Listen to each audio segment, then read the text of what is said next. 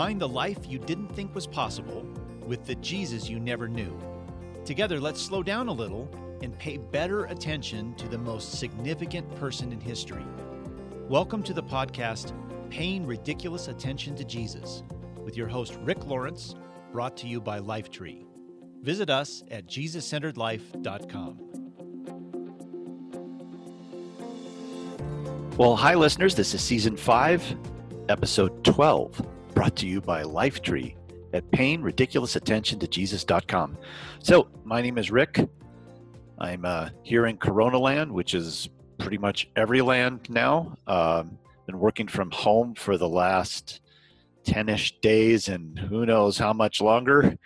But I did manage to grab my recording equipment that I use to record the podcast when I'm doing it remotely. So we'll keep recording these from home until we can all be back together again as a team. Our team group, by the way, is we're following our Colorado governor request from yesterday that businesses that are non-essential reduce their on-site staff to 50% of normal. So I guess I was ahead of the curve on that one. So Julia, our producer, is working from home as well. So we'll just keep piecing together these podcasts as long as we need to do it this way. So I'm hoping that as we continue to release these each week, that they bring for you some deeper engagement with Jesus in the midst of everything that you're going through, all of the loss and grief that you're experiencing, not just with the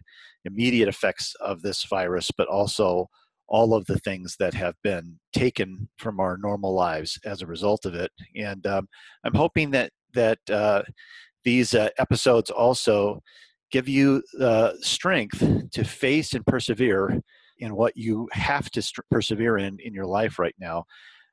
As we've talked about many times on this podcast, our true strength comes from the strength that Jesus has. When we're attached to him, we get his strength. So I'm hoping that that's the fruit of these episodes in your life. So if you're new to the podcast, I'm author of a book released last year called The God Who Fights for You. And before that, a book called Spiritual Grit. And before that, a book called The Jesus-Centered Life, on which this podcast got its start. That was sort of the impetus for doing this podcast. And I'm the general editor of the Jesus-Centered Bible, a unique Bible that has features in it that no other Bible in the world has. We didn't know that when our team was putting this together.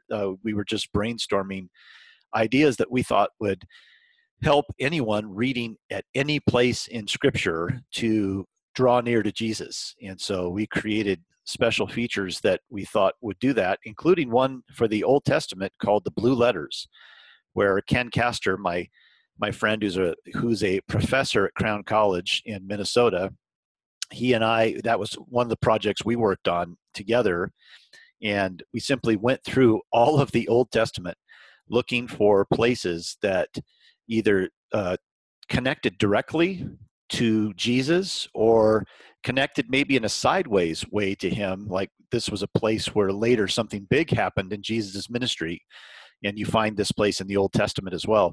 So we went through the whole Old Testament and stopped whenever we found one of these places, and quickly discovered we can't stop all the time because there's so many connections to Jesus in the Old Testament. So we decided to limit ourselves to about 700 of these highlighted places, which means that about every other page in the Old Testament has one of these blue highlighted places. And we simply highlight the type in blue, and then Ken and I wrote a little blue breakout box that explained the connection. So that's one of the 8 or 10 special features in this Bible called the Jesus-Centered Bible. If you don't have one, or know a friend who might really benefit from digging into a Bible that draws you wherever you're reading into the heart of Jesus, we'll put a link to the Bible on this episode page. Again, it's Season 5, Episode 12.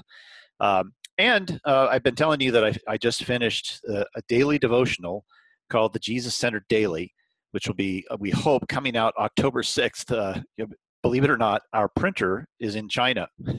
So it usually takes quite a bit of lead time to send our finished book products over to China and get them printed. And so we are still trying to figure out whether all this is going to work relative to China's situation right now.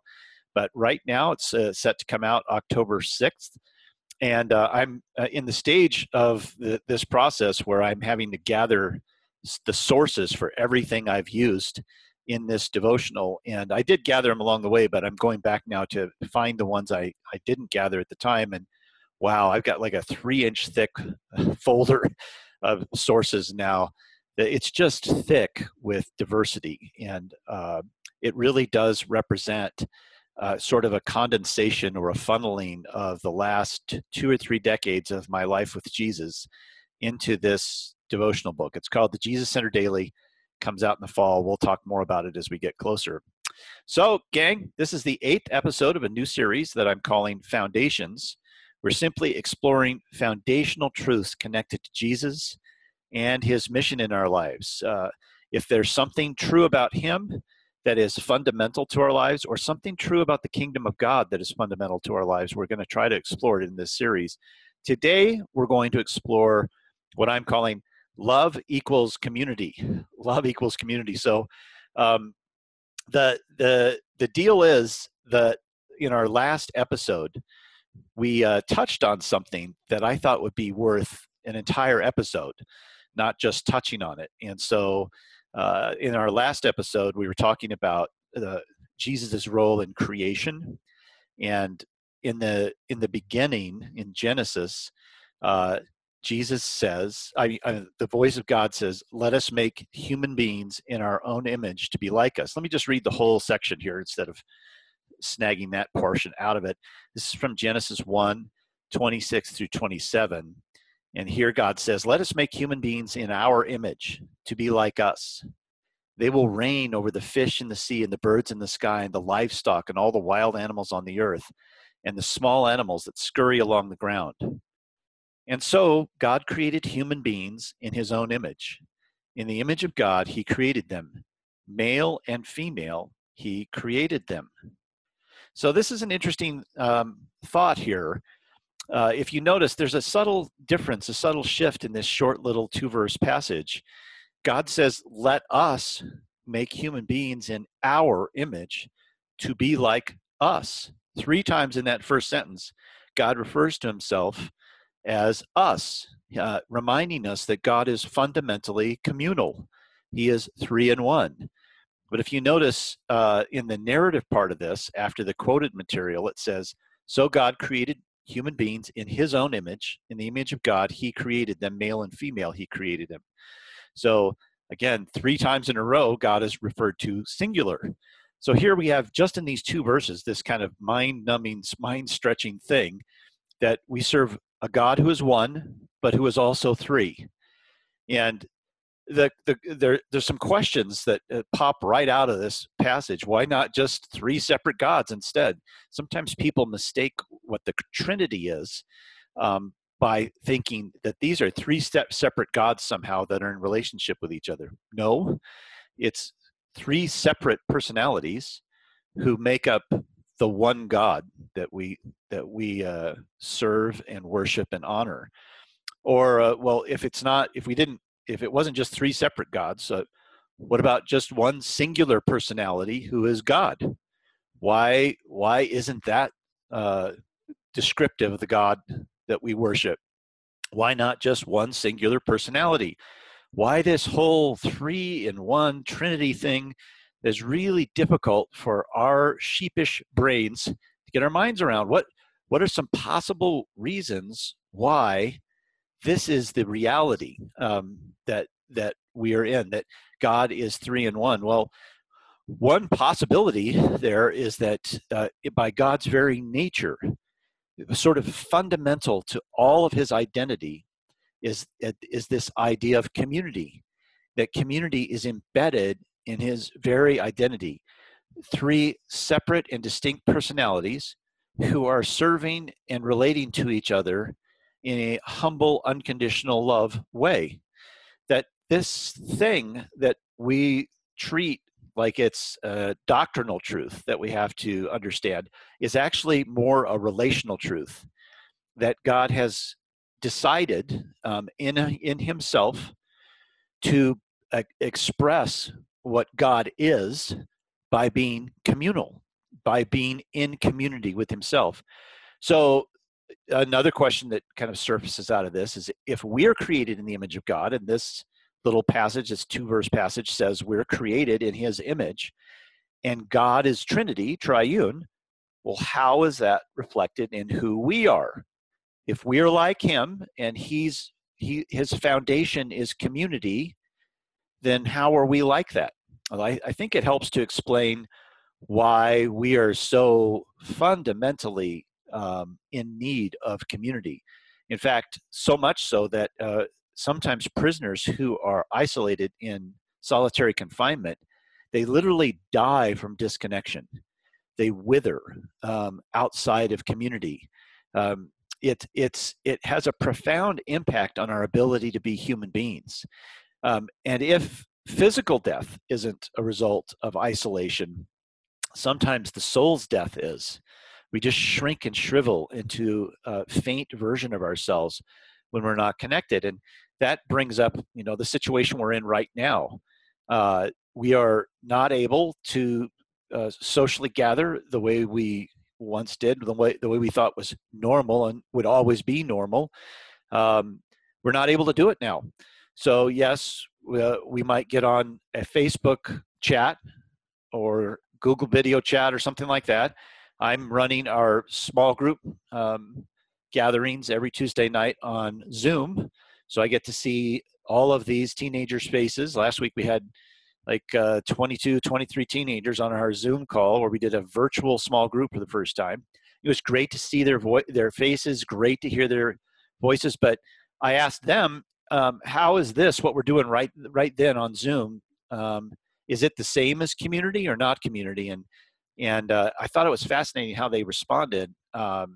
Some kids said, "This is great, we love it, but it will never replace the face-to-face community that we have." Another young person said that that this kind of closeness that we were experiencing virtually wouldn't have been possible if the relationships hadn't first been cemented face-to-face. So is the situation we're in right now, do we have options for community? Sure. Thank God we live in an age when we can connect and even see each other's faces virtually, so we're not completely cut off from each other. But we also have to admit that this hunger to be with others is strong.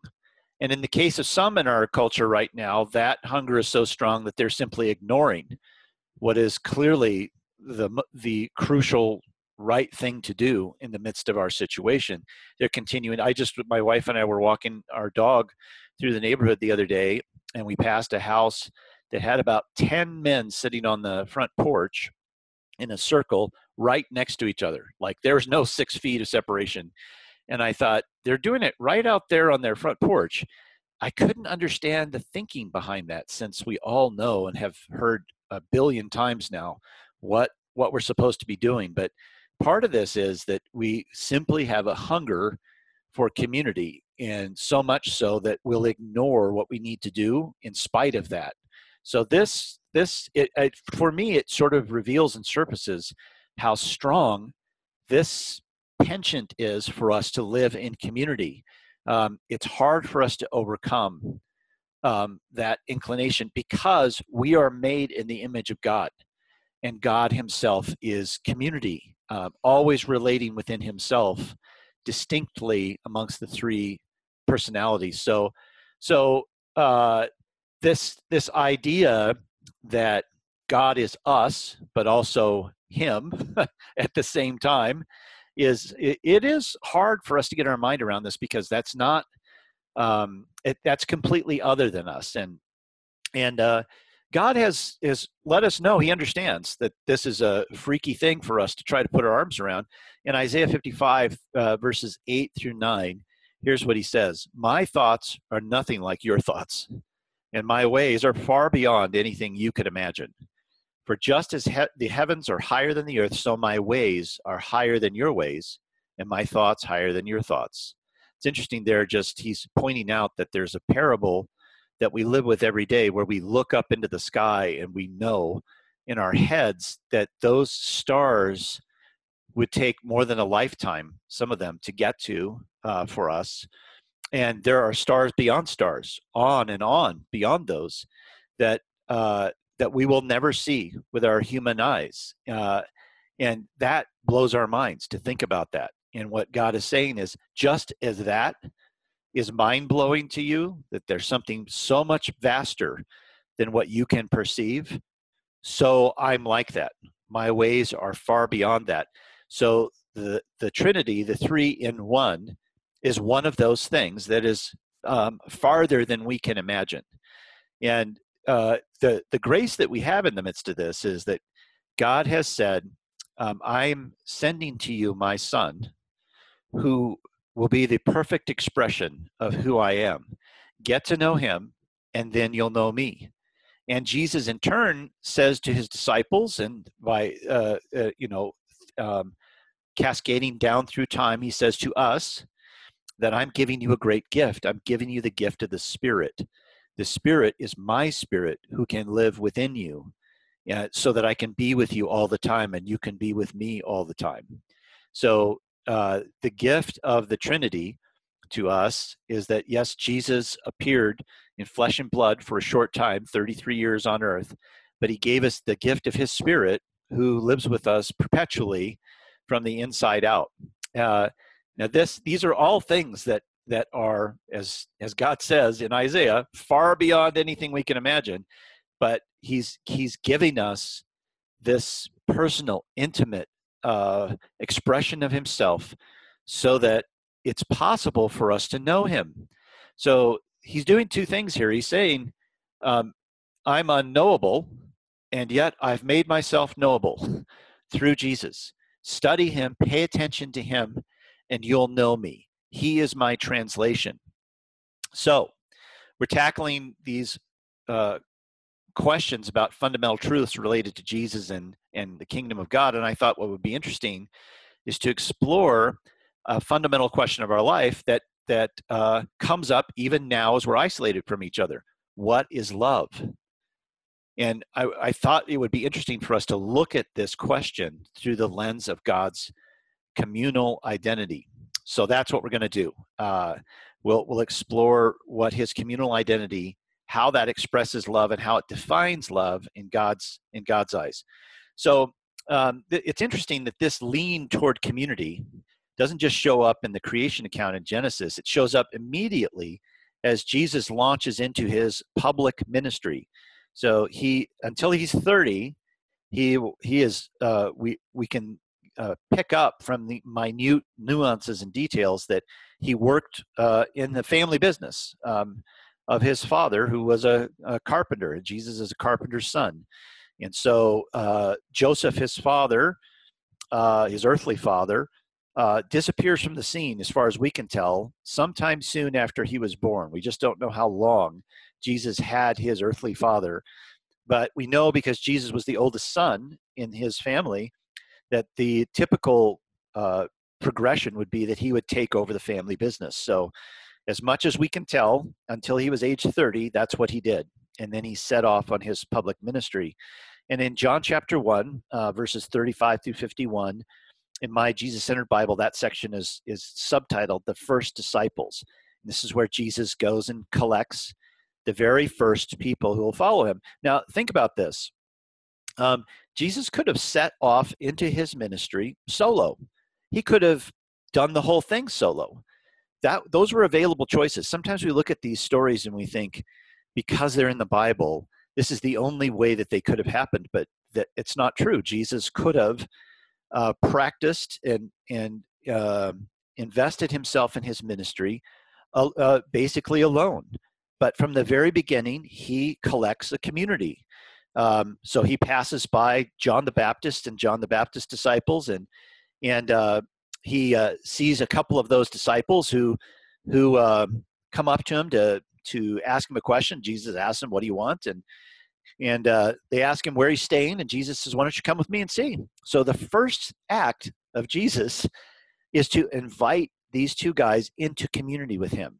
Not just have a conversation out there next to the path, but he invites him to his home to come and see where he's staying. And so Andrew was one of those two men, and he is Simon's brother. And so Andrew goes to Simon and says, come to me. I think I have found the Christ. And so Simon comes, and then the next day, Jesus goes to Galilee and finds Philip, and then Philip finds Nathanael and tells him to come, and it goes on from there. So Jesus, from the very beginning here, is collecting people into community.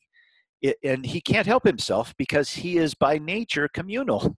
So rather than going solo with this, he forms a group of people around him that he can be in relationship with.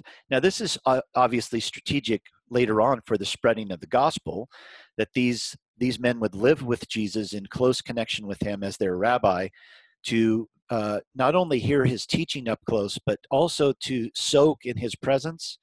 And just as a Talmud would do, a Talmud is a young boy, Jewish student of a rabbi, just as a Talmud would soak in the presence of his rabbi by literally living in that rabbi's home, Jesus immediately invites these men into his presence so that they can soak in each other, I guess is a way of saying it, that community becomes fundamental to later on how the gospel is spread throughout the world, because these men, of course, become the linchpins for that.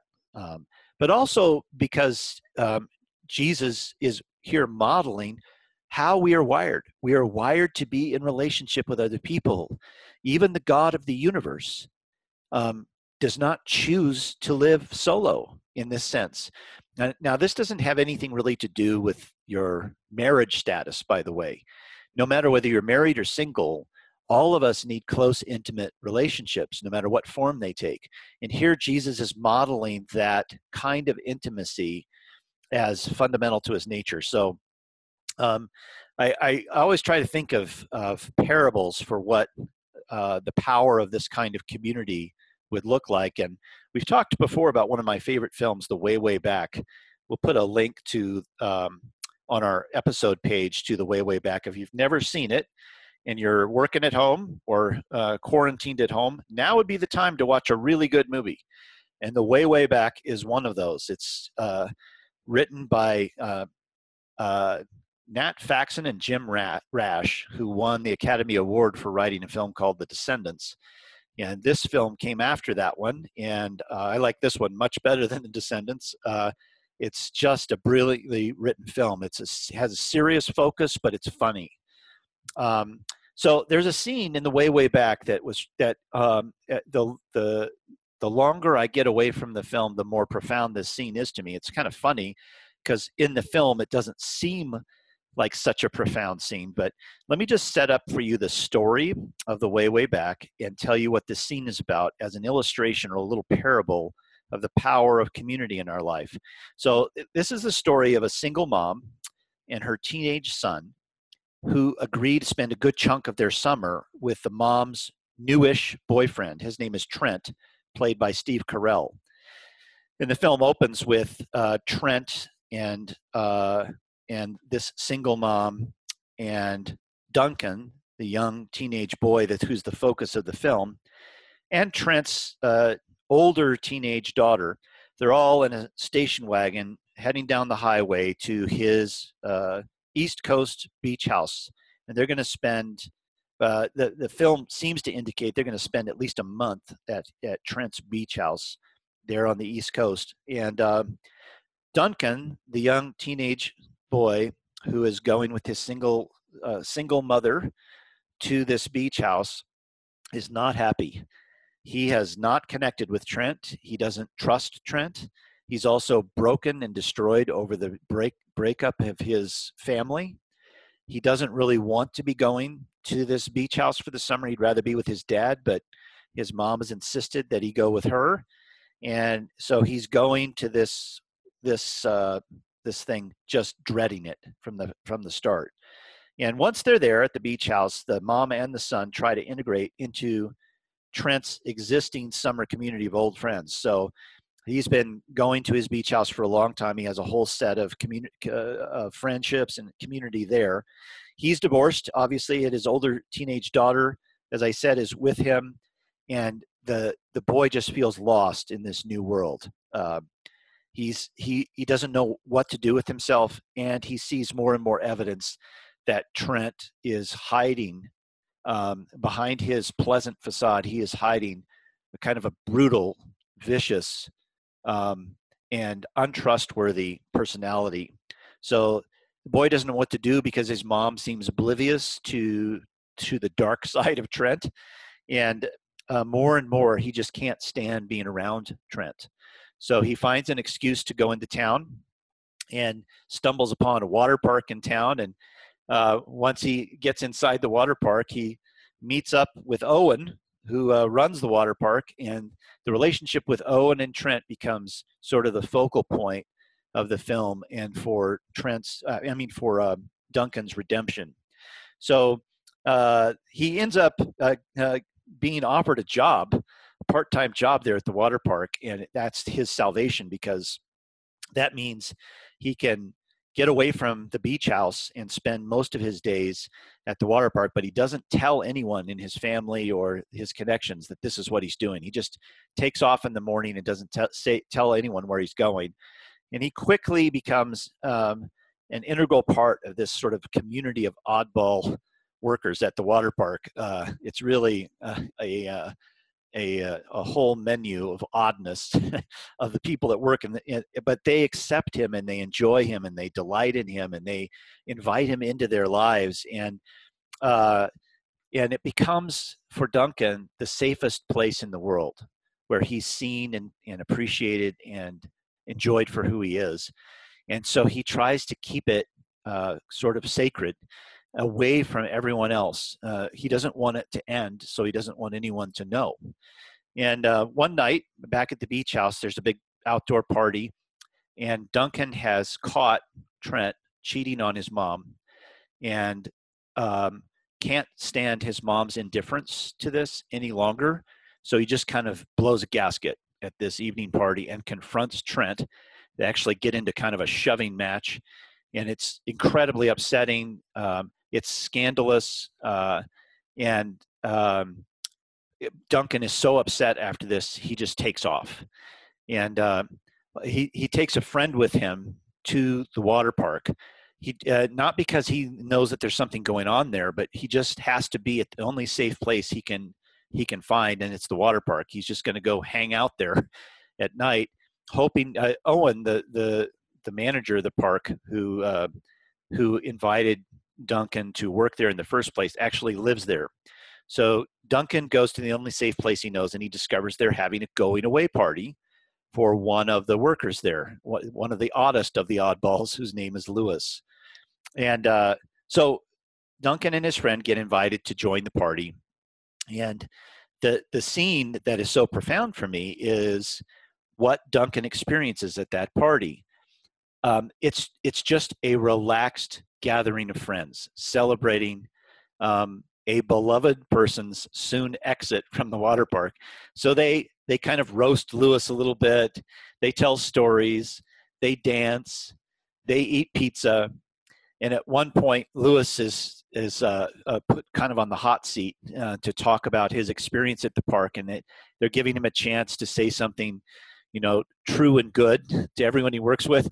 And in the middle of that, they ambush him with water guns, and a water gun fight breaks out in the party. So all you see in this scene, it's about a 6 or 7 minute long scene, is just people delighting in each other. They're playing with each other. They're relaxed with each other. And Duncan has fun for that night. He laughs, which he hasn't done in a while.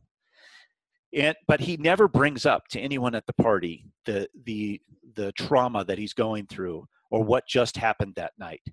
His problem is never directly addressed by anyone at the party.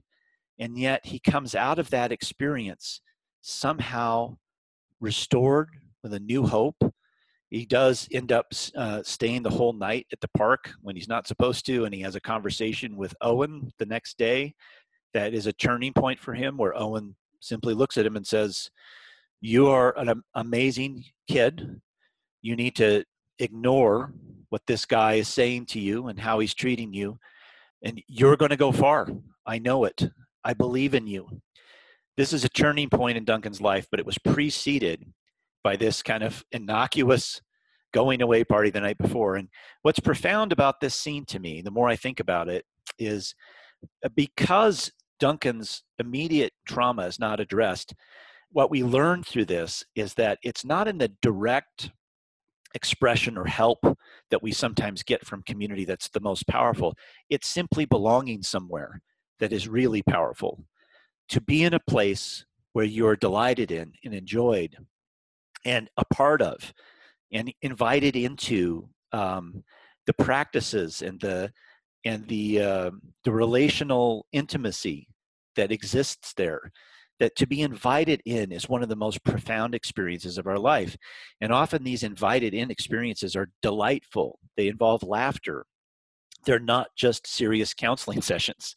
It's just being a part of a community that is healing for us.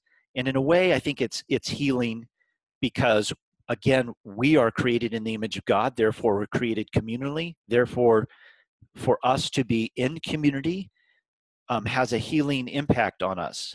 So if you look at what is healing in this party scene, think of any party scene you've been at where people just delight in one another and laughter is heard around the room.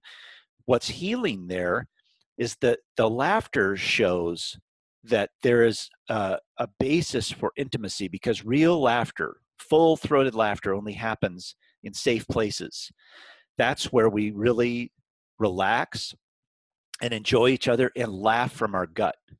And that's what happens in this scene. And you can probably think of a scene from your own life where that happened as well. And those communities, those memories never leave you. You probably remember some of those experiences even from high school or college when you experienced something like that. It creates a longing in us to live in that kind of reality. And the longing is there to show us something about the way we're wired, and by extension, something about the way God is wired, the way Jesus is wired. So if we are created in the image of God, and one of the thoughts I had was, how does a community gathering like that has no quote unquote spiritual purpose, how does that remind me of Jesus?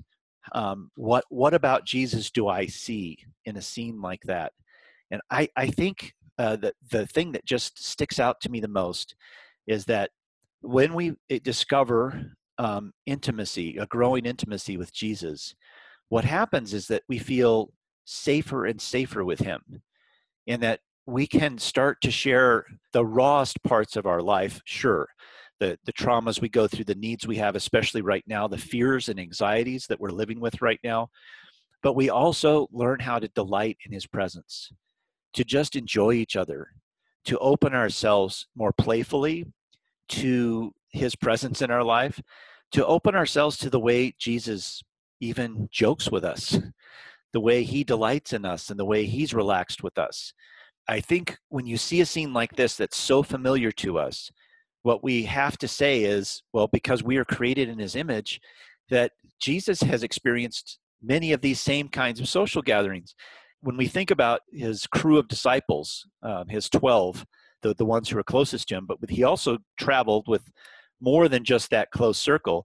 We only typically imagine just teaching and solemn and serious the whole time and performing these miracles and healing sick people. But there's a lot that isn't recorded in Scripture. And that lot is just the times when they delighted in each other, laughed, told jokes. The fact that Jesus was so attractive to children means that he had a lighthearted, inviting, welcoming disposition. And that translated also to his closest friends. You can see him talking in very relaxed ways to his closest friends. Now, we only see those relaxed ways of talking sometimes when he's sort of rebuking them for not having enough faith or being sheep-like or whatever else. But you could also extend that same idea to the relaxed delight he has in them. I think their times together were full of laughter, full of openness and intimacy. You can't get intimate in friendship with others and not have delight and safety as a part of that. So I think when we think of this scene from this film that I love so much, there's so much in that scene that I think in a strange way reveals what life is like in community for the Trinity, and by extension, because we're made in his image, for us. So I thought it'd be interesting then to spend our last little bit of time here exploring something from John chapter 17. Now, John 17 is what, if in your Bible, a Jesus-centered Bible, it's called the High Priestly Prayer. It's an interesting situation here that John 17 records, because Jesus prayed and conversed all the time with his Father, but we don't have long stretches of dialogue that have been recorded about it, because he did this typically alone. But in this case, he's headed to the cross soon, and he wants to have an out loud conversation with his Father so his disciples can hear what he's talking about to him. So in John 17, that's what we get. Jesus is talking out loud to his Father, and he's doing it on purpose because he wants his disciples to hear what he has to say. So this is the prayer of Jesus. In some Bibles, it's called the High Priestly Prayer. But there's a particular part of this prayer, which takes up the entire chapter, that I want us to focus on. This is from John 17, verses 20 through 24. So let me just read that little portion. He says to his Father, I'm praying not only for these disciples, but also for all who will ever believe in me through their message. So what he's saying here is, I'm not just praying for the disciples who are gathered here with me, but I'm actually praying down through time to people that are you and me. If you're listening to this right now, Jesus is saying, I'm praying for you too. Down through time, I'm praying for anyone who will ever believe in me through their message. And he continues on, I pray that they will all be one, just as you and I are one. As you are in me, Father, and I am in you. And may they be in us, so that the whole world will believe you sent me. I have given them the glory you gave me, so they may be one as we are one. I am in them, and you are in me. May they experience such perfect unity that the world will know that you sent me and that you love them as much as you love me. Father, I want these whom you've given me to be with me where I am.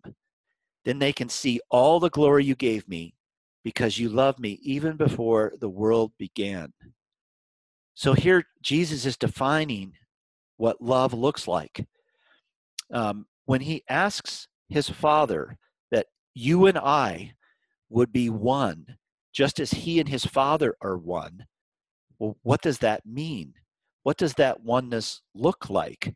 If the Trinity is one, and Jesus is hoping that you and I would be one like that, what does that look like? I think what we see in the relationship the Trinity has with each other is this mutually serving, mutually unconditional love approach to their relationship.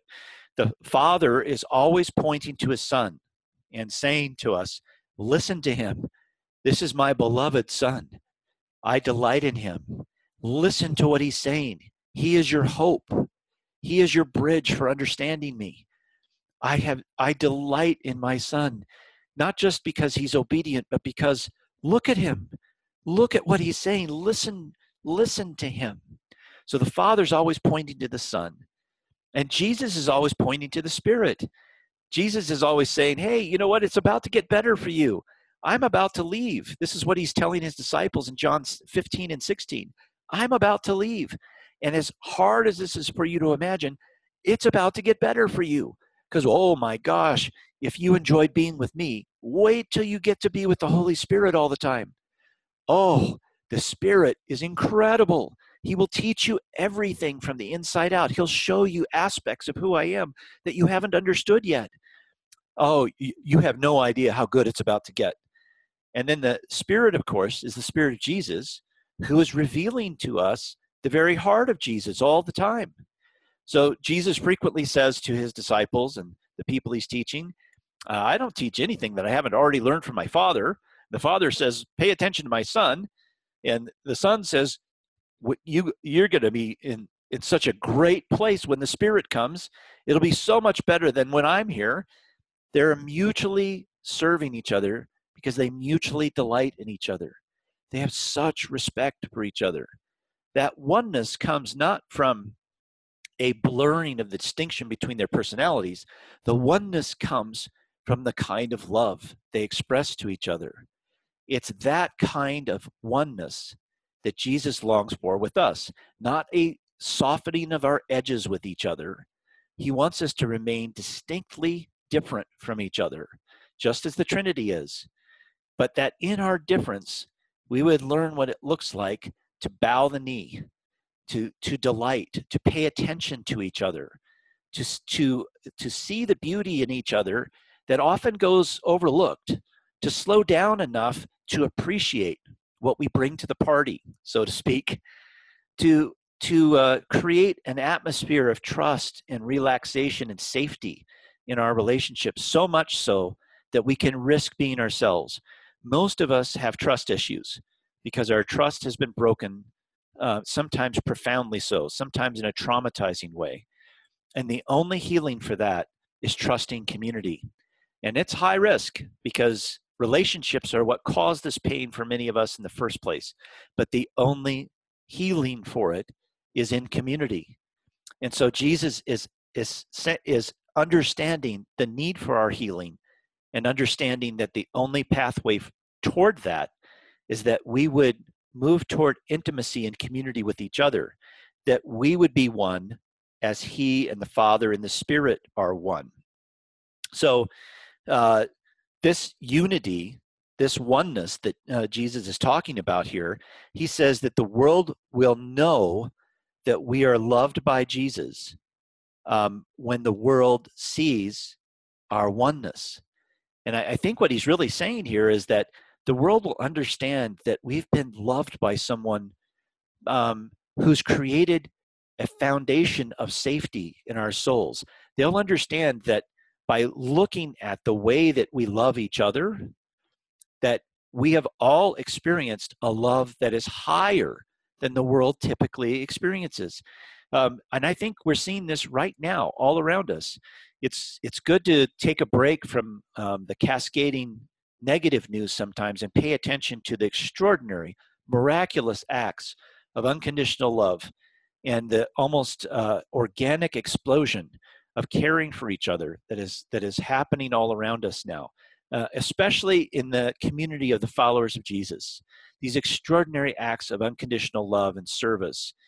These are acts that Jesus is saying here as the world sees us in community together, serving one another, loving one another, and laying down our lives for one another.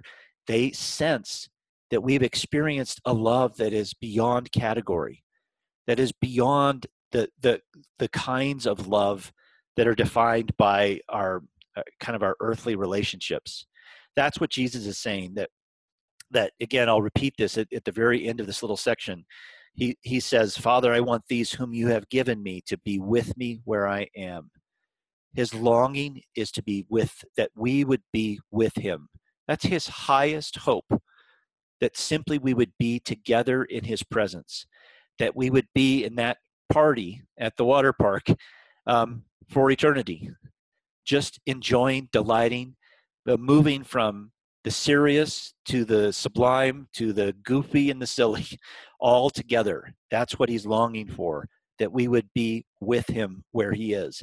And then the last thing he says is, then they can see all the glory you gave me, because you loved me even before the world began. And that the world will know that Jesus is the Messiah because he sees how we relate to each other. This is not a should, by the way, that we're supposed to act a certain way toward each other. No, our path is to experience and taste deeply the love of Jesus in our lives.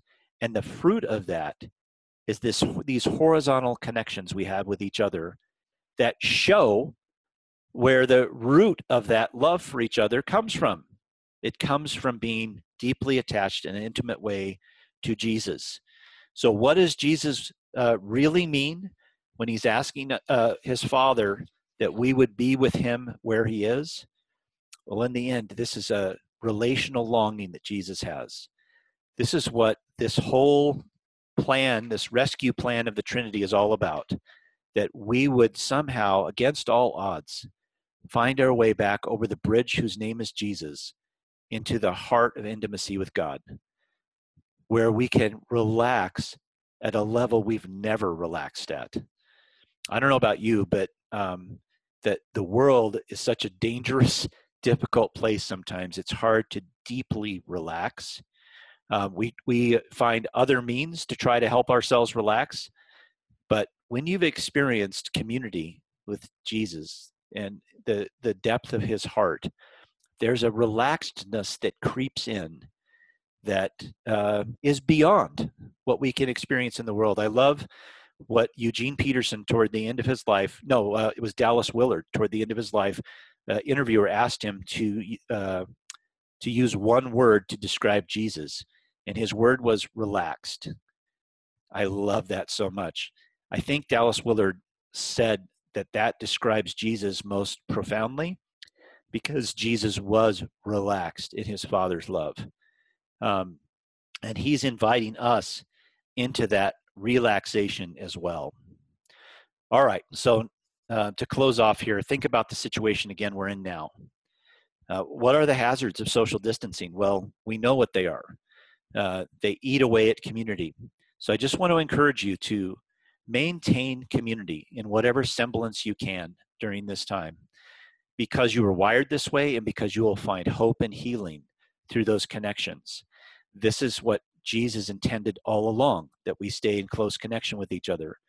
So do it by any means possible, while also caring for those around you by staying away from them. It sounds so funny, but for a short time, unconditional love means staying away so that we can love each other and maintaining connection in other ways. We need to figure out how to win this war, but not lose the little battle of staying connected to each other at the same time. All right, gang, thanks for listening. You can find everything we talked about today in links on our podcast page. Again, this is Season 5, Episode 12. I had to flip back to my notes to make sure I was telling you the right one. Season 5, Episode 12. You can go to payingridiculousattentiontojesus.com, and you'll find that episode there, and any links that, including a link to The Way, Way Back if you want to watch that film while you're on self-quarantine. Please do. And we'll be back again next week with episode 13. Yeah, this again is Paying Ridiculous Attention to Jesus. You can find this podcast and sign up for it to make sure that you never miss one on iTunes or Google Play or wherever you get your podcasts from. Just sign up and make sure you get it every week. Hey, gang, we'll talk again next week.